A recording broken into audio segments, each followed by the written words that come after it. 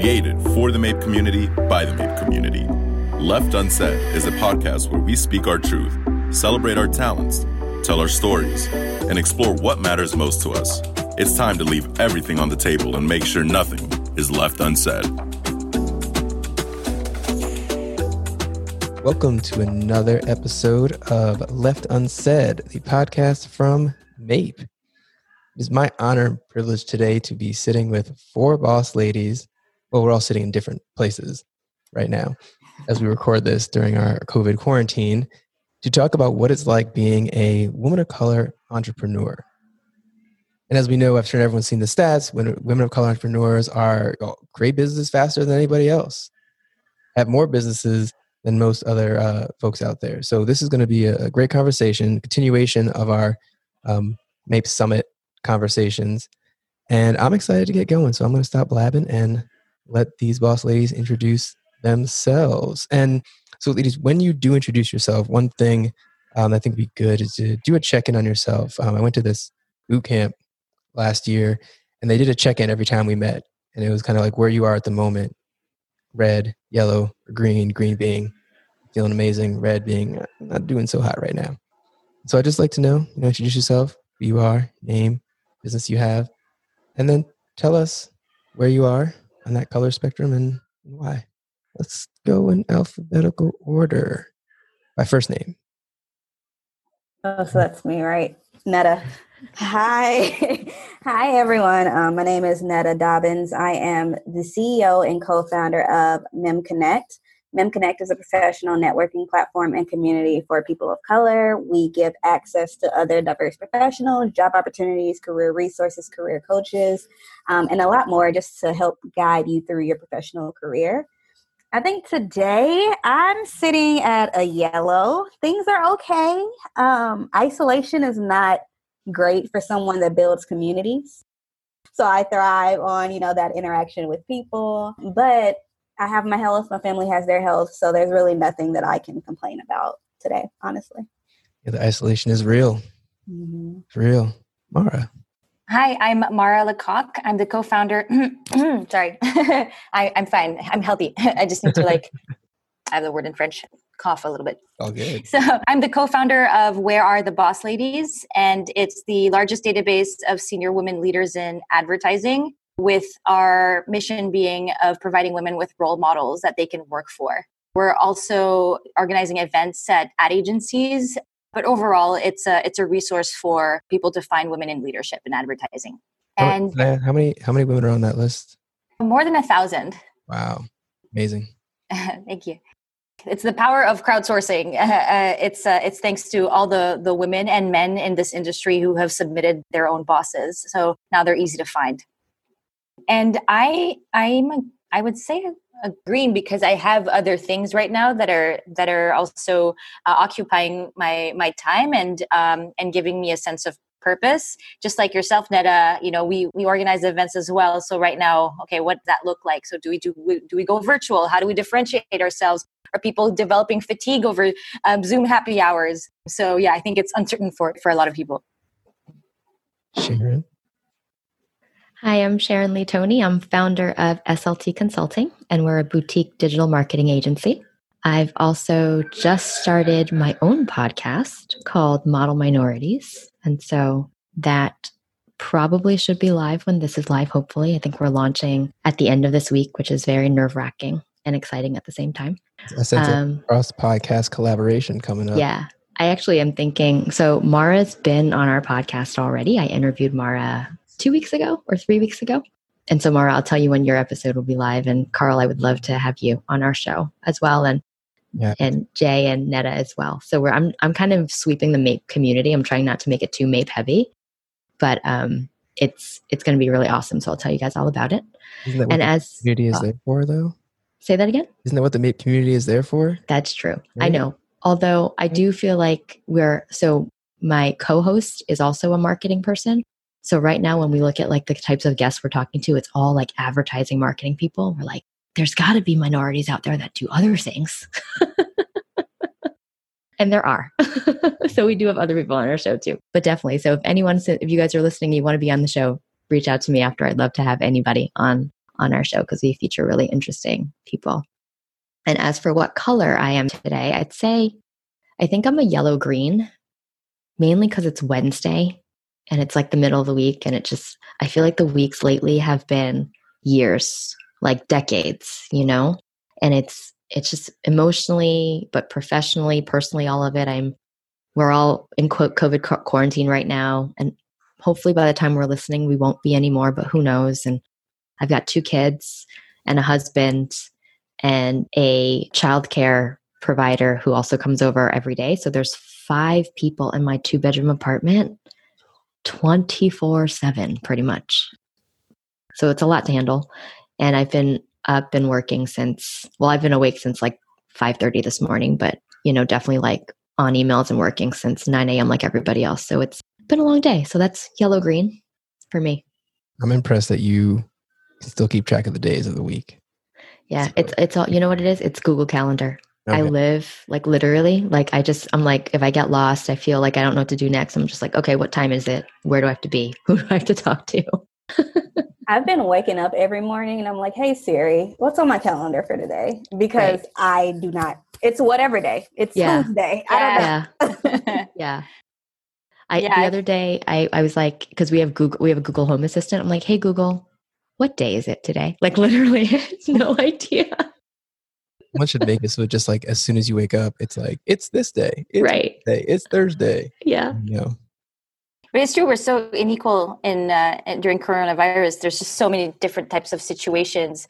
There's the introverts who are happy to have control over their social life. There's the extroverts who lost their jobs and live in tiny apartments. There's parents who are with their kids they love, but it's just like always on 24/7. And it's like an equalizer, but it's also quite unequal. Right.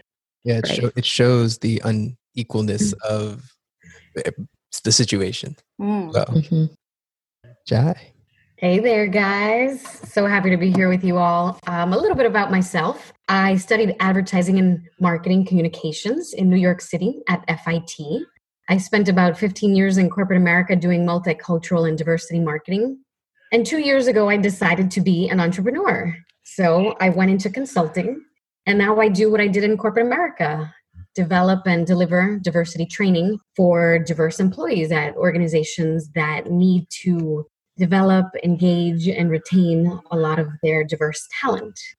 I absolutely love that. And about 8 years ago, I also started a networking group, but based on career productivity. So it's a group called The Latinista. And I realized really early on that I was somewhat lucky to have a lot of resources and tools and mentors being in corporate America. And I realized that a lot of the people that were surrounding me, my friends, my community, my circle, maybe other colleagues in the industry, they didn't really know about these resources or tools or mentorship opportunities.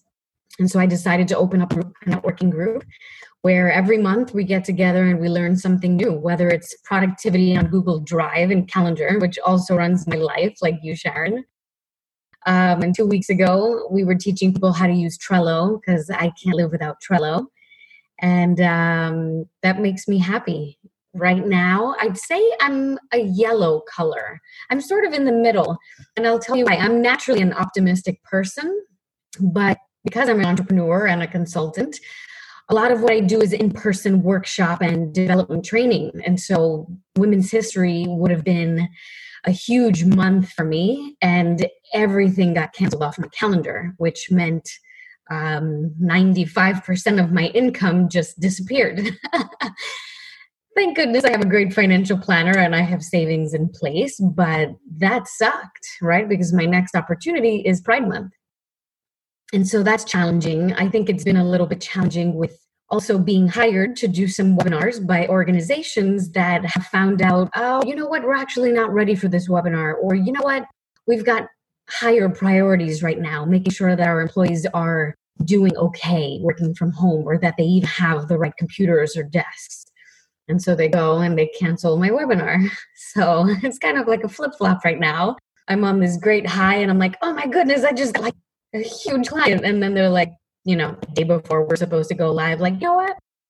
We're going to furlough 177,000 employees. And so we can't have webinars on productivity.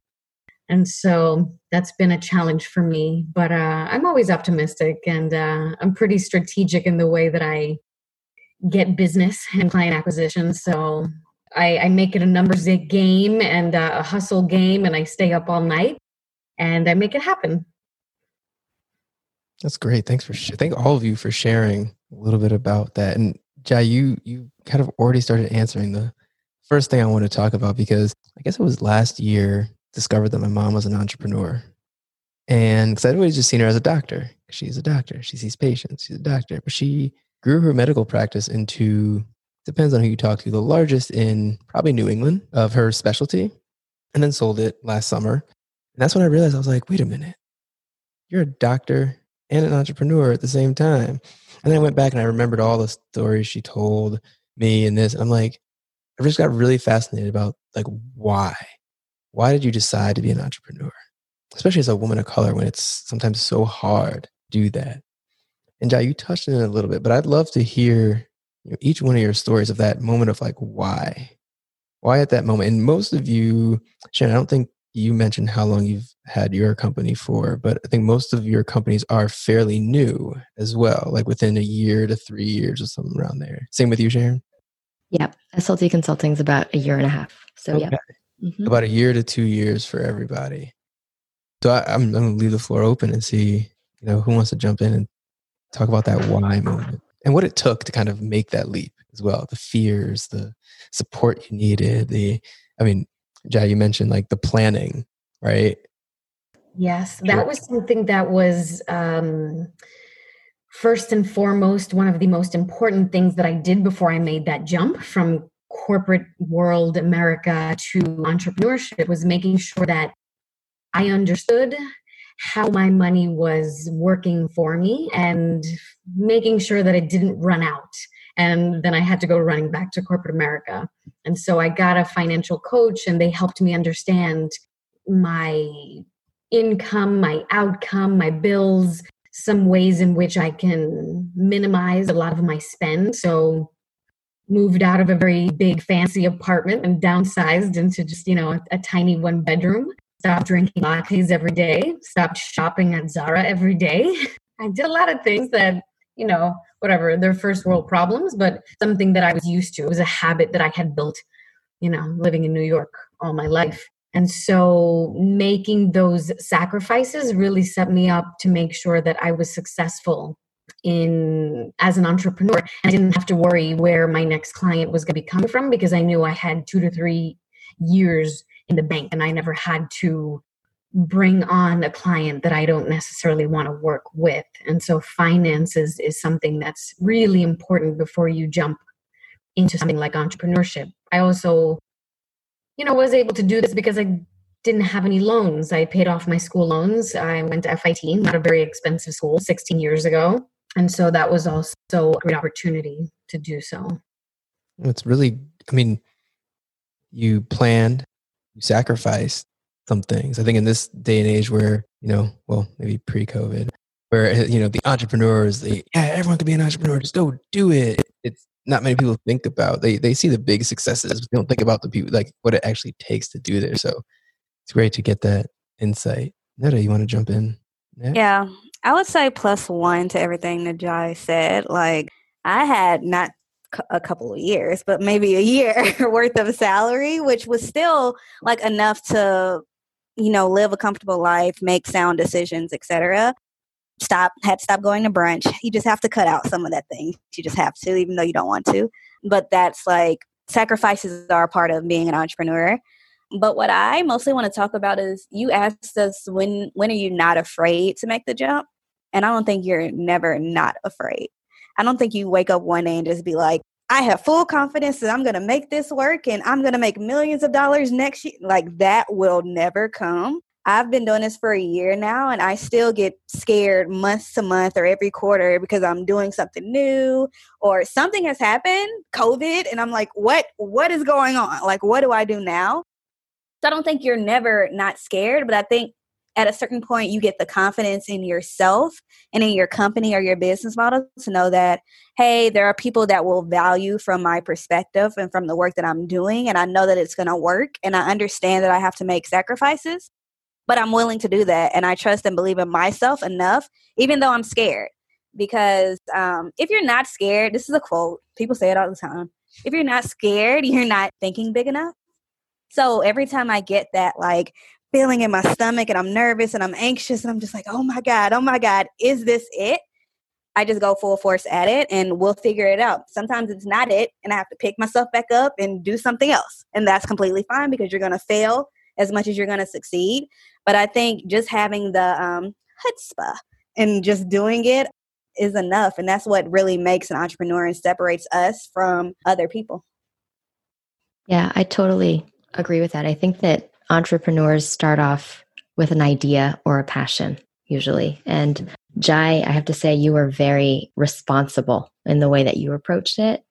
Not most entrepreneurs, and myself included, I don't think have that roadmap before they fall into it. I mean, the statistics show that actually most entrepreneurs start their own businesses when they've been laid off, when they've lost their job, for various reasons, when the economy changes. Like, I actually feel like now in the middle of COVID, we're going to have a lot more entrepreneurs in the next 3 to 6 months because people are now have a lot more free time. Either they're being furloughed or they've been laid off. And I always find that that's an opportunity for change and an opportunity for growth.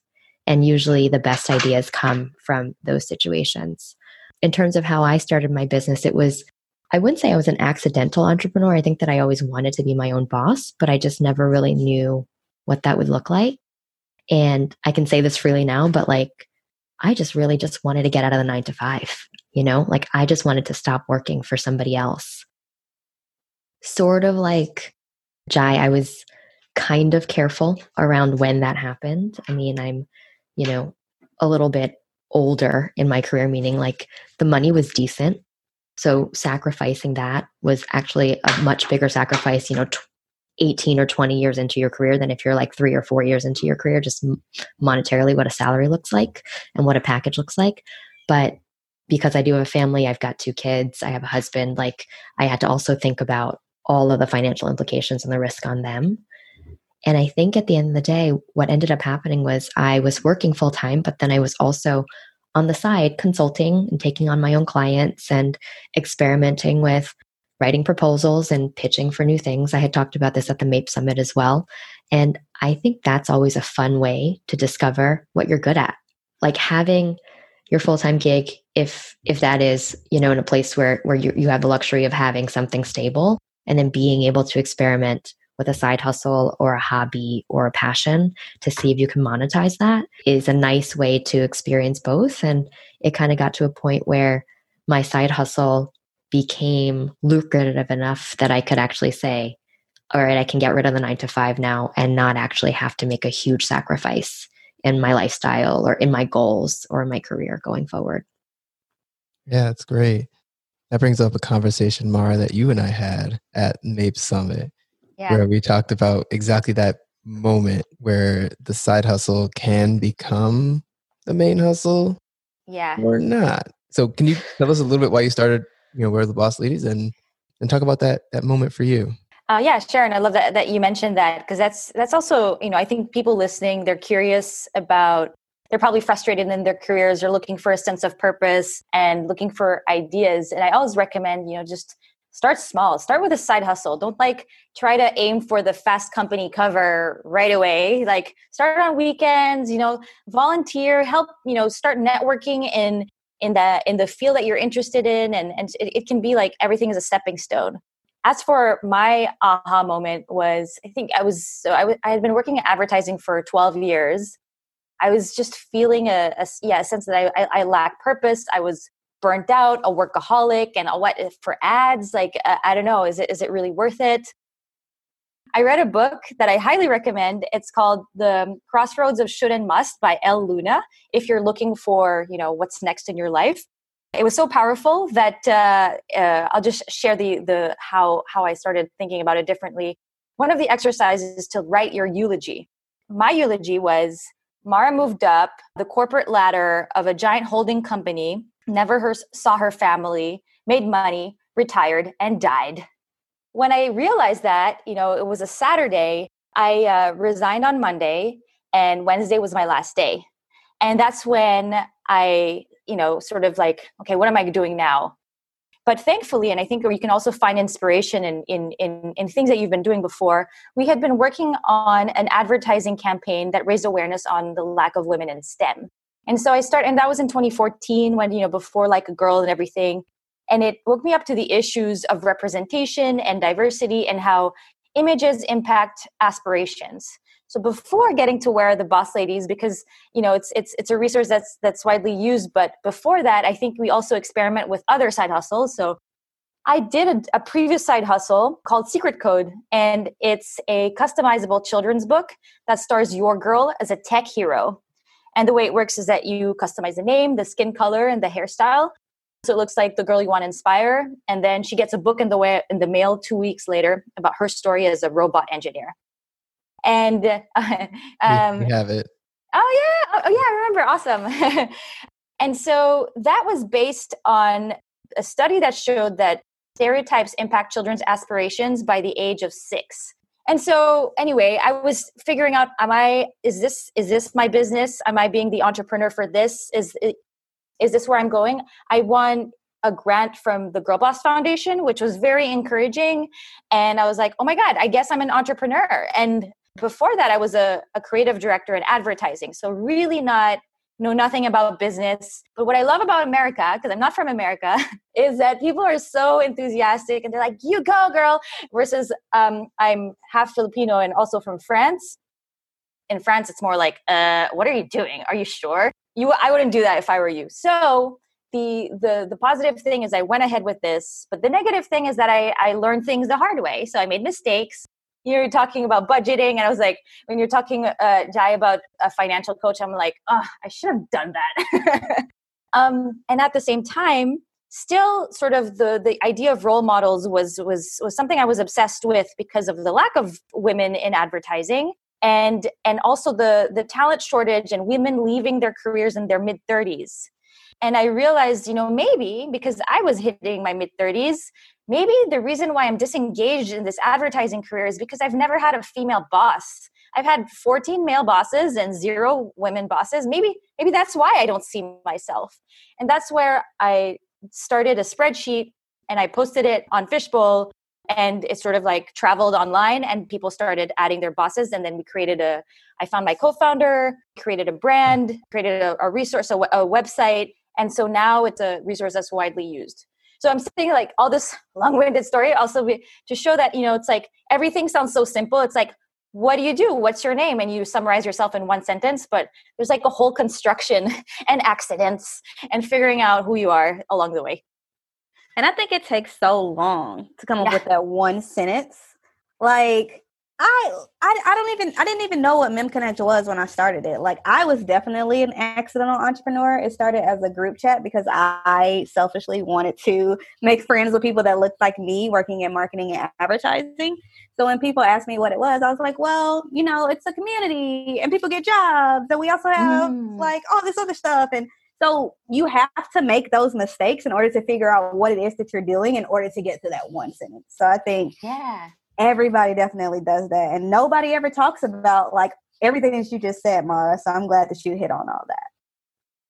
Yeah, I think I'm sitting here just nodding my head like, yes, because no one does. All we see is the cover of Forbes, right? You don't know the years of toil, what it took. And thinking that, I was like, you were talking about, I tried one thing and that really wasn't what I wanted to do. So then I found my way here. So I'm curious for all of you, why you started, but how did you land that this was going to be the business you wanted to start? I thought Mara's story was super great about it, how she was inspired to do that. And Netta, you kind of touched on it a little bit with starting the group chat because you wanted to create this community for yourself and not selfishly. I mean, look what you've done with it now. It's doing great. So, Jai and Sharon, I'd love to hear, and Netta and Mara, if you want to jump in, and add more, but like, how did you land on this? Like, what was the driving force behind it? So for me, while I was in corporate America, I had been doing some speaking engagements on diversity, women's empowerment, equity, inclusion, unconscious bias, just sort of naturally through my networks and conferences and events. And so I was on stage sharing a lot of what I was learning in corporate America as I was leading these employee resource groups. And as people started to hear these themes throughout, they started realizing that they didn't have an internal manager or strategy or organization or anything that was really working along those lines. And so I had a number of people reach out to me and say, hey, would you come to our organization and talk about unconscious bias? Would you come to our organization and talk about diversity and equity and what the changes are? What's the difference between equity and equality? And so I started doing that quite a bit while I was still employed. And then a number of schools started to reach out to me to give some of these classes. And because I was part of a large organization and we had somewhat of relationships with some of these universities, I was able to say, I'm here representing the company, but I'm also here sharing with you what I've gathered from all of the insight, knowledge, and education that I've been learning. And so I knew that there was an opportunity to become a consultant in doing this because I saw so many organizations reaching out to me because they have it among their organizations. And I started getting called upon so much that now I was in a difficult situation because I'd get a call from like an incredible organization that would say like, hey, we're going to fly you out next Wednesday. And I'd be like, ooh, I've got like, 8 people on my team and I've got to run this meeting. And now I've got to tell my boss that I'm not going to be here and I can't post about it because then they're going to know where I was. And so I started having to decline a lot of these really great opportunities. And at the time, I also couldn't get paid for it because it was a conflict of interest because I was still currently employed by a large corporation. And so as I was doing these endeavors, number one, they were for free and I enjoyed doing them, but I started practicing. And then number two, I had to decline a lot of those engagements because they were a conflict of interest or because I had to lead my team during my full-time day job. And so I realized, you know what, I actually want to do that instead of this. And so why am I fighting to be here being micromanaged by someone who is challenging my every move? We didn't have any flexibility to work from home. And so I just made that change and that decision in my mind. And I said, you know what? I don't know why I'm fighting to be at an organization that doesn't really appreciate me and lets me shine. I said, there's an opportunity and they're willing to pay me. Let me go for it. I mean, the power of sharing your ideas for free can lead so far sometimes. I don't recommend it forever, but definitely getting yourself out there. Yeah, it's free promotion, free publicity. I believe in it 1,000%. And good networking too, right? Jen, did you want to talk about what drove you? It's funny. Like I listened to all of your stories and I'm like, wow, you guys really, you went into it starting businesses. And I'm laughing because I know I have one now. But so I've always known, I've always been a marketer.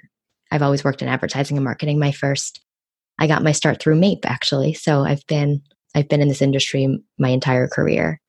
And I started off just being an independent consultant. So that's really all it was in the beginning when I incorporated the name and the company and the LLC. It was really just so I could get paid, through a 1099. It's so not exciting. But like I said, I had always known I wanted to start a company and I had always in my head thought about, well, if I ran my own team the way that I wanted to, how would I do it? And I had some, very values-based, more vision and purpose-driven ways of wanting to run a company.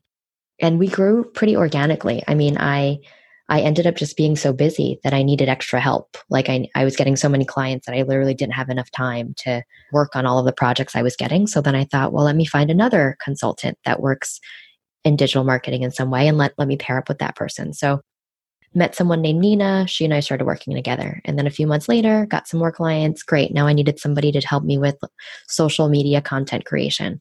Found a friend named Janae, recruited her, and she started doing it. So we became this collective of consultants that just kind of kept growing and growing. And it wasn't until I was at an event, what was it? It was the Digital Marketing World Forum. And I was speaking on a panel and I invited all of them. I'm like, hey, come, I'm going to be on this panel. I get a number of free passes for my for my coworkers. And I was laughing about that because, we're not really, consultants, coworkers, whatever. So I'm like, I'm going to give it to you guys. So about 3 or 4 of them showed up, and it was the first time they had ever met in person. So we had done a lot of stuff over Slack, over Zoom, over email, but it was the first time we were all together in person. And it was Janae who had said, Sharon, we need to start having team meetings. I think we should get together in person and start to have team meetings. And I was like, okay, that's a good idea. So we all went off, and then I was like, okay, let me create this invite for my next team meeting. I was like, I'll make it a monthly thing.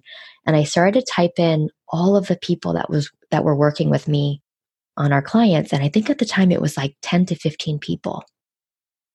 And then I scheduled the meeting. I created a slide deck because, it's a team meeting. You need a slide deck. Created the slide deck.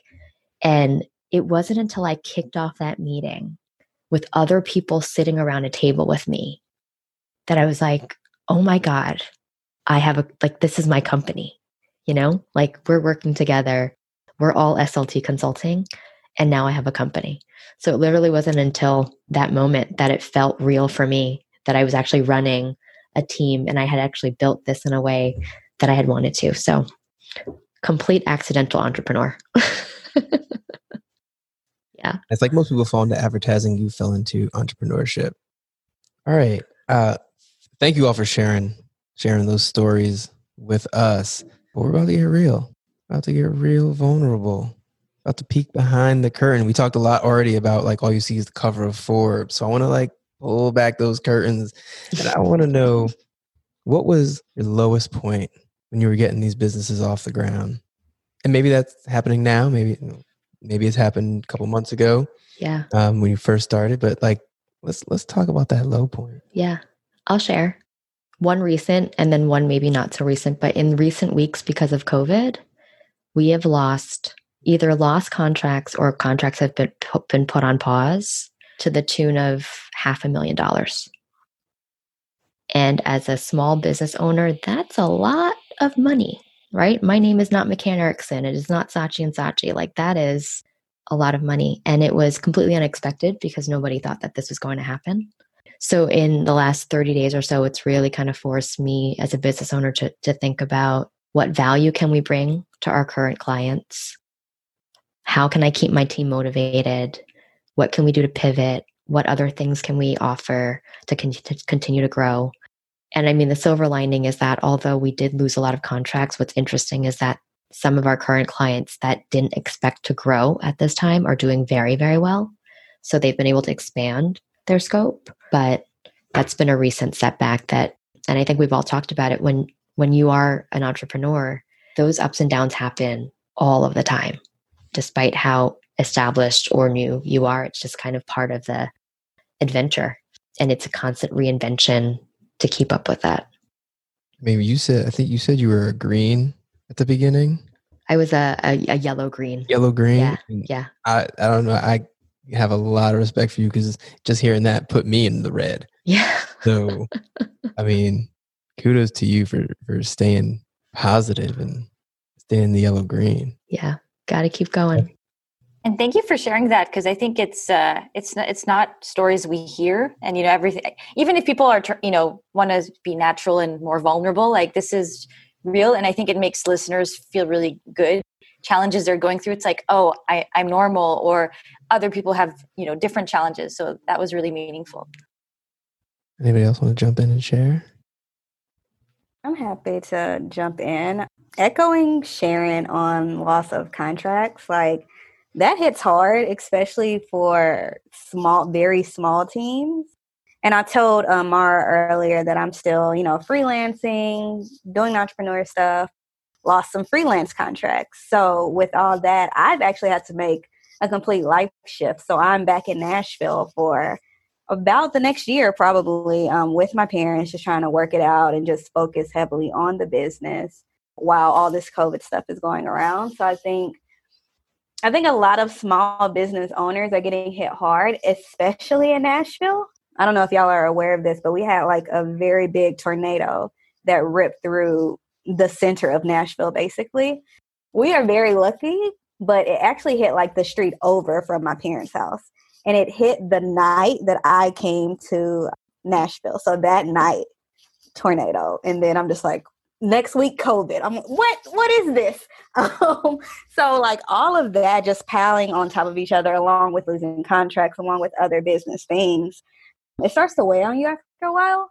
So I think that this is definitely a low point for me, but I do think that things are getting better. Like most people, we're thinking about other opportunities to make money beyond these big corporate contracts. And I think that has allowed us to get a little bit more creative and focus on what we want versus what the companies want us to do. So that could eventually work out to benefit us in the long run, but we will see. Man, it's a lot all in a very short amount of time. Thank you for sharing. Yeah, it's a lot. Who wants to go next? I'll go ahead and share. So when I was starting my business 2 years ago now, the first thought that I had was, well, I have a huge network. I mean, I've been here in New York City doing public relations, event planning. I'm a super networker. Sometimes I go to like 4 or 5 network events a day. I eat networking for breakfast, lunch, and dinner, and the after party. I'm there around the clock. I love it. That's why I'm going crazy during COVID, because I want to go outside and network with thousands of people like I'm used to. But I think what was really frustrating for me when I started my business was I've got tons of connections, and I know the people that are going to hire me because I have been building those relationships for the past 15 years. And the first 6 months, I sent out about 340 proposals. I kept track of them in my Google Sheets, the company, the name, the LinkedIn profile, which proposal I sent, and when they replied and what they requested. I wasn't getting many callbacks. And the ones that I was getting were asking me to work for free. And I thought to myself, would they ask a man to come and give a 2-hour workshop for executives at a Fortune 20 bank? I don't think so. And so that got really frustrating for me, that some of these people that I knew for many years, and even some that I didn't know, that recognized that I was now an entrepreneur, a small business owner, trying to deliver value and trying to help them encourage, engage, and retain their employees, they weren't necessarily supporting me or encouraging me to continue in being a small business. And so I got into many challenging arguments and frustrating conversations about diversity, supplier diversity specifically. That was really rough for me, thinking that I had so many connections and networks, and I hustled hard. I sent out 340 proposals, and the one that did call me didn't want to pay me for a lot of work. And that was really discouraging. And then eventually, the tide turned, and it was a numbers game after that. And understanding and knowing my value was really important. I started collecting a lot of mentors and champions that had been in this space consulting for diversity for at least 15 to 20 years. And I started learning from them how they were valuing themselves. I started helping them out and attending a lot of their workshops and conferences and saying, I'm on the right track. I can definitely do this, and I can definitely do it better than this person, in my humble opinion. And so why isn't anyone wanting to pay me? And so I started embarking in having others help me negotiate, as well as having those difficult conversations. Because what I was finding, which was really surprising, was the people that knew me were asking me for favors. Hey, Jai, I run the ERG at this company, but I told them all about you. As a friend, can you just come in and show them what you do? And then once they see how good you are, I promise you that they'll probably pay you on the next time around. And I was like, yeah, I kind of got a mortgage. Like, no, I'm good. I have a lot of money in the bank. I think I'm all right. The more and more that started happening, I was like, this is insane that the people that I know, my friends, are the ones that are taking advantage of me because they feel like I can give them the friends and family discount. And so I started putting someone in between myself and them so that they would take me seriously. It was crazy. Yeah, so that was really frustrating. And now I just send out my cost and my value. And if they don't have the budget, I'm like, okay, great. I'll send you my next proposal for the next quarter. have a great day, and just keep it moving. I know I said that, doing work for free can be good, but there is a point. And I think you reached that point with the 2-hour workshop for executives. That's no. Or like a Fortune 10 investment bank on Madison Avenue. Get out of here. No way. I'm not that ridiculous. No, but you hit on some really great points in there just for folks listening, just about the whole, I got you next time. First off, don't do that to your friends. Don't do that to your friends. That's not cool. And the power of no. Like you were able to say no to people, and that holds a lot of power. Get to that point where you can say no. It's just feels good, doesn't it? It does. And another thing that came out of that is I realized that when I was saying no, then they were going to other diversity consultants that I knew. And some of those women were just getting started, or they wanted that huge bank's logo on their website. And then they were saying yes for free. And so I started to sort of share the message that we had to work together as a collective to demand that these organizations be fair and value us and pay us. And so I was being really strict with these women that I was sort of mentoring and having come up in the diversity space as well, and saying, I know you think you need this logo on your website, but you actually don't. That's not going to do anything for you. You need to value yourself. And it's a recurring theme among many conversations with women entrepreneurs these days. And so it's hard. It's really hard. But we keep going. I hope the 4A's is listening. I hear a webinar coming on about knowing your worth. Know your worth, know your value. Yeah. Absolutely. And then charge tax and interest. Charge tax.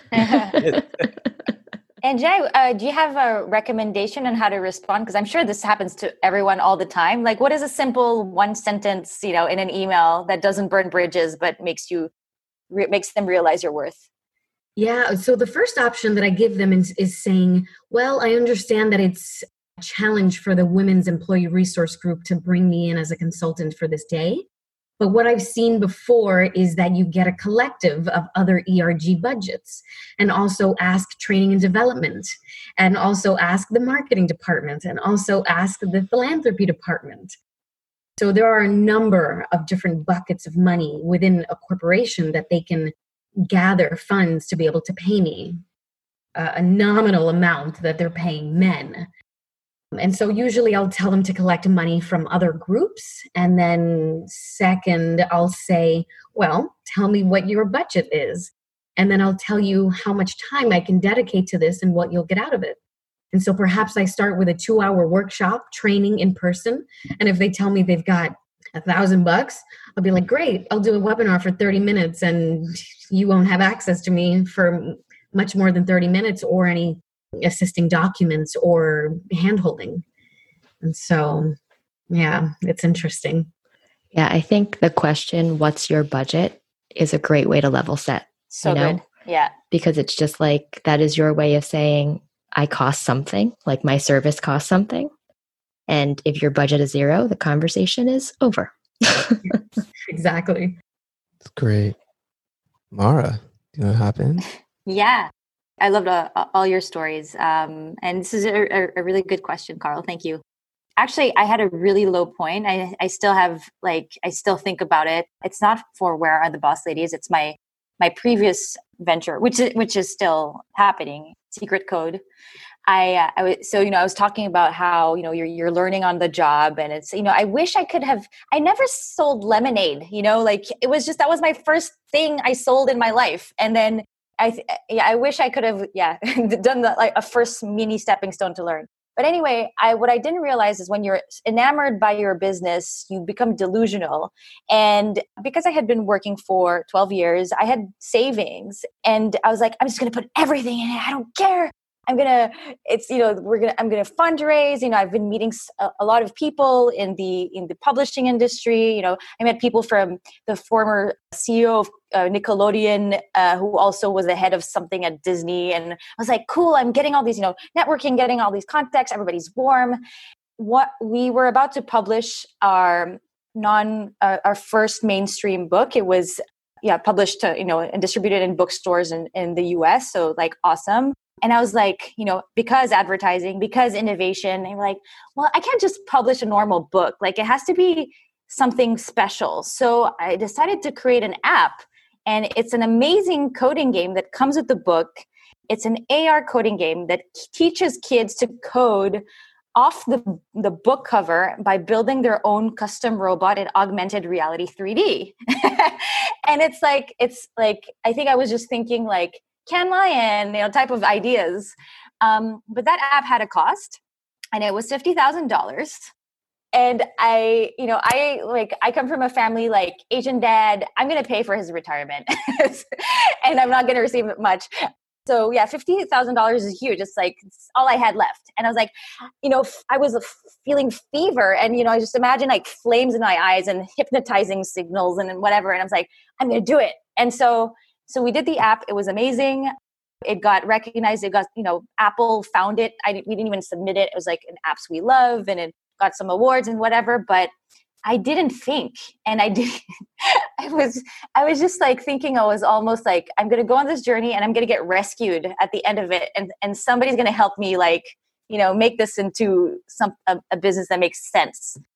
But obviously that did not happen. And I didn't think about, the consequence. So I basically, spent $50,000 on a really cool app that nobody knows about. People know about it now. Yeah, I was right about to say that. Now we all know about it, though. That's what the power of this can do. Now that we all know, everybody else about to know. I'm literally already sharing it with people that I know that have little girls. So Look at that. Thank you all for sharing and getting real with us all for a moment, because those stories are important to tell, right? We talked about it earlier. Like you usually just see nice glossy Instagram photo cover of some magazine, the award you got, but you don't often see the struggles, the challenges, how many times you tried something and went through it, and that. So it's inspiring to hear. Joel made it out past those points, are currently in one, which is, is a question actually coming off of Sharon's story, is that in this world of COVID, where a lot of entrepreneurs, a lot of, small businesses are taking quite a hit. How do you see, well, I think I have two questions. Like, well, what ways can folks support small business owners, entrepreneurs, right? If they're not, you don't have $1 billion in the bank just waiting to give out. And also, like, what do you see a sunny kind of outcome, or, what positive outcomes can you see coming out of this time we're in? I think, a lot of my clients are small businesses as well. So I think one way that I have been thinking about my own business is just helping other businesses, right? And that kind of, and I really believe in that, like paying it forward and giving it back and all of that. So some of the small businesses that we work with are really hard hit. They are hair salons, which there's no other way that you're going to make money right now. One of my clients is an Italian tour operator. So traveling to Italy is not going to happen in the next 12 months or anything like that. And I tell you that those two specifically because what we've done with marketing is we've been able to continue to support them, whether it's paid or not paid or moderately paid, like we've modified people's budgets and contracts and things like that. But we are helping them to tell stories to keep their audiences engaged. And I think that at this time, despite what your business model is, and despite what's happening, always finding a way to show empathy to the people that you are connecting with and being able to leverage that connection is going to help to strengthen your business. So for the Italy tour operator, for example, when COVID first started and Italy was the hardest hit, even as it was just first starting to roll out in the US, the business owner, my client, was already in the mindset of, I've got to shut down all marketing. I might actually have to shut down my business, just kind of like final, and that's very typical for most entrepreneurs too. It's like black or white, right? Like, so once you see red, it's like, okay, all done, game over. Time to like shuffle the deck and do something else. And I was like, hold on a second. Your mission is to tell stories and show people the authentic side of Italy. So what a great opportunity for you to be that beacon of light to the rest of the world. And he had team members in the US as well as team members in Italy. And so I had said, let's get the Italian team every day to get on social media. And I want them to talk about what's happening in the streets. I want them to talk about what's happening in their own kitchens during quarantine. I want to see Italian recipes, authentic ones. I want to see people, singing in the streets like we're reading about on the news. I want you guys to be that voice that's louder than any other voice about all the negative things that are happening there. Not that those things don't matter, but that is your essence. That's your brand essence. How do we bring that to life? And so I share that because I think with any journey, with any entrepreneur, we are always going to come up against something, whether it's a global pandemic, whether it's a canceled contract, whether it's a disappointing meeting that you have. And it's always coming back to what is it that you do stand for? What's your power? What's your purpose? What makes you special? And how do you bring that into the world despite the situation? And I think when companies can continue to do that, even through the face of challenges, they will thrive. All of us on this call today and on this podcast today, I don't think we ever imagined that our companies would be exactly what it is today. And whatever it is today, it'll be different 6 months from now or a year from now. Secret Code is about to blow up. That's going to be like the number one app in 6 months. And Mara is going to be like, whoa, that $50,000 really was the best $50,000 I ever spent. But right now, it just doesn't feel like that. Right? And that's kind of the way, I think that's just kind of the way life is. I see entrepreneurship as like a beautiful opportunity to keep creating and to keep connecting people with each other.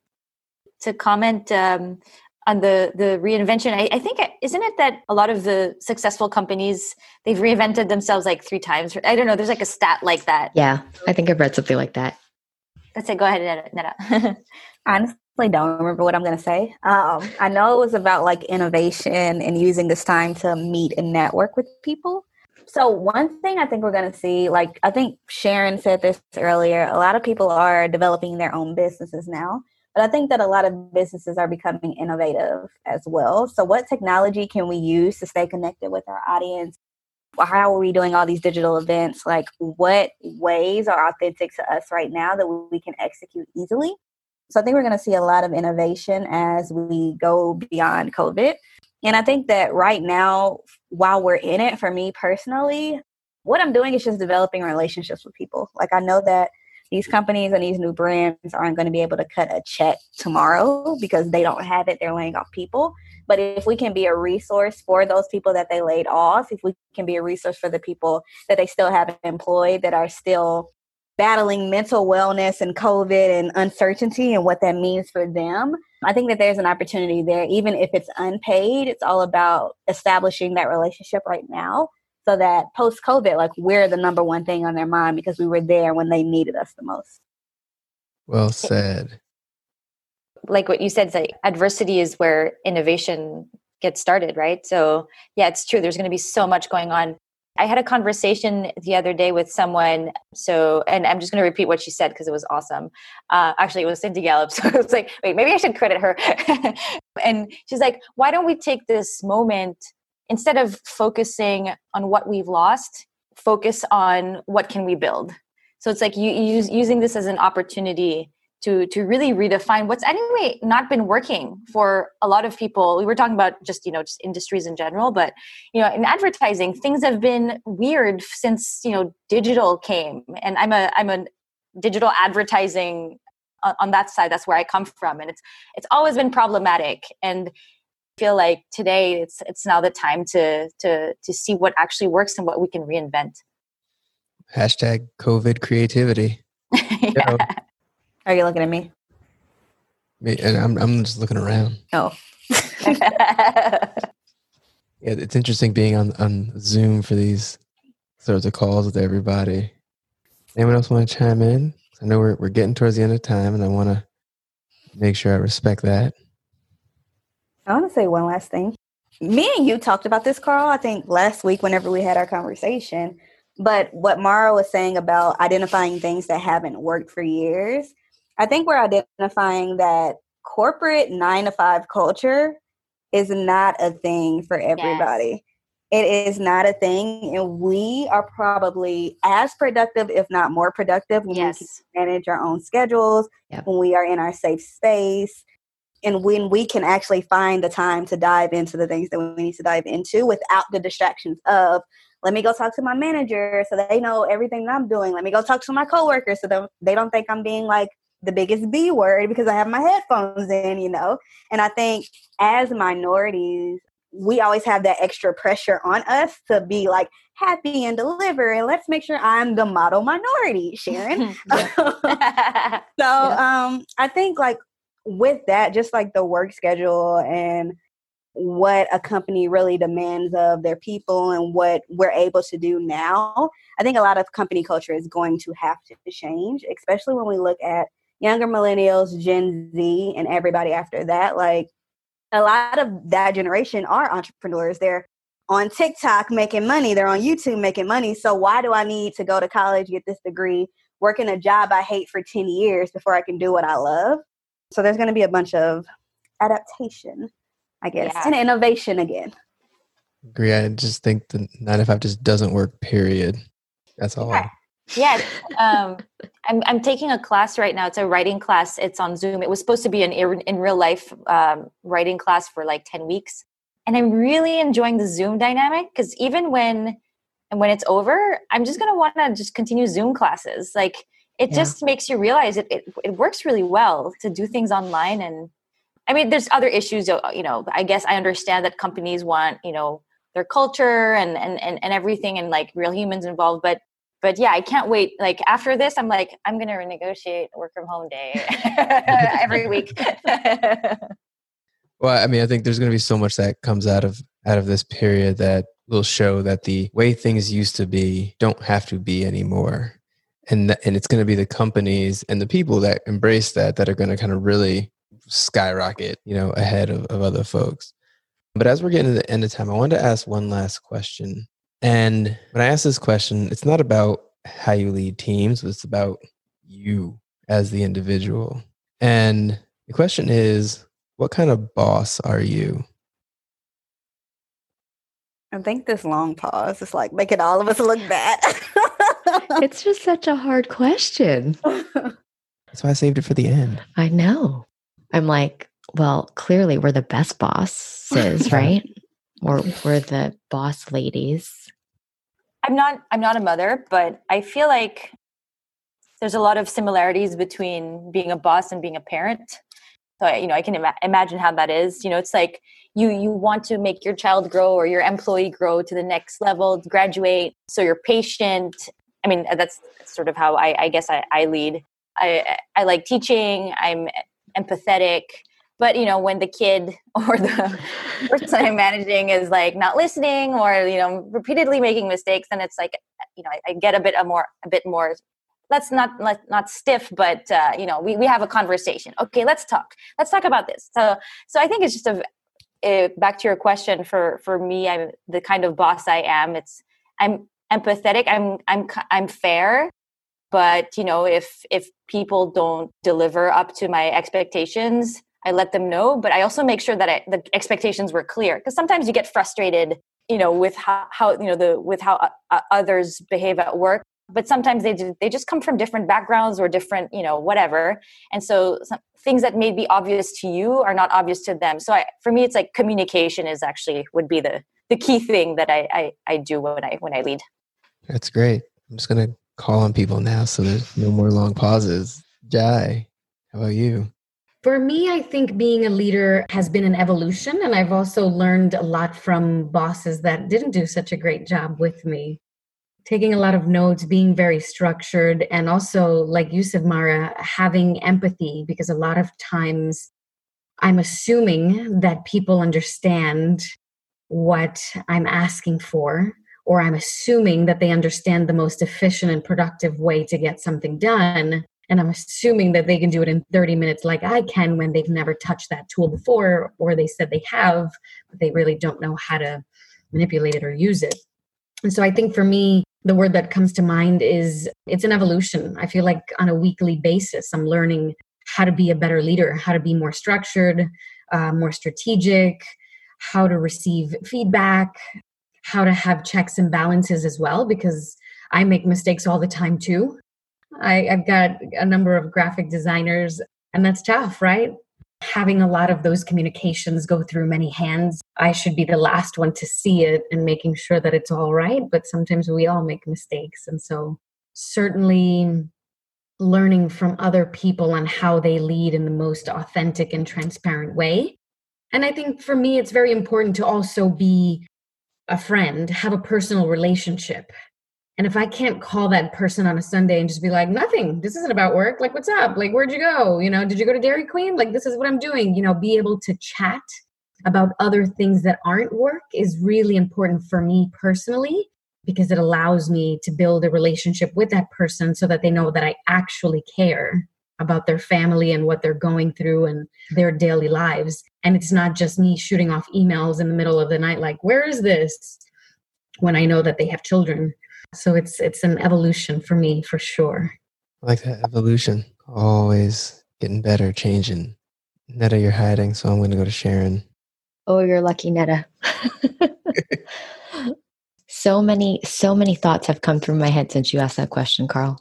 So I think there's probably how I think I am as a boss and then how I really am as a boss, if I were to be honest. I think when I think about, so overall though, I think my philosophy with leadership, I took a class or I read a book or something. I don't even remember where this came from, but there was a quote that really sticks in my mind whenever I think about what kind of leader I want to be. And the quote was, you can only be a leader if you have followers. And when I first heard that, I was like, what does that even mean? Right? Because what does that mean? And over time, for me, that means that it's really not about you as a leader. It's about the people you're leading. If the people you're leading don't see you as a leader, then you're not a leader. If the people don't see you as a great boss, then you're probably not a great boss. And I think being a business owner and entrepreneur, it's been a challenge to really gauge how well I'm doing. Because unlike working for corporate America or working for another organization, I always had someone above me evaluating me. So I may have gotten like evaluations from people below me, but I always kind of had someone checking me, right? Or like helping me to be better. And now there's sort of nothing, like there are no guardrails. So I find myself looking for cues with my team to figure out if I am leading in the right way, if I'm continuing to motivate them and to inspire them. I find myself constantly evolving and learning as well. And, you know, I know that I learn the most when I fail. So I can certainly say I've messed up many, many times over the last year and a half running my own thing of communicating in a certain way or being more effective. And I think that at the end of the day, like, I do agree that there's a personal relationship between myself and my team.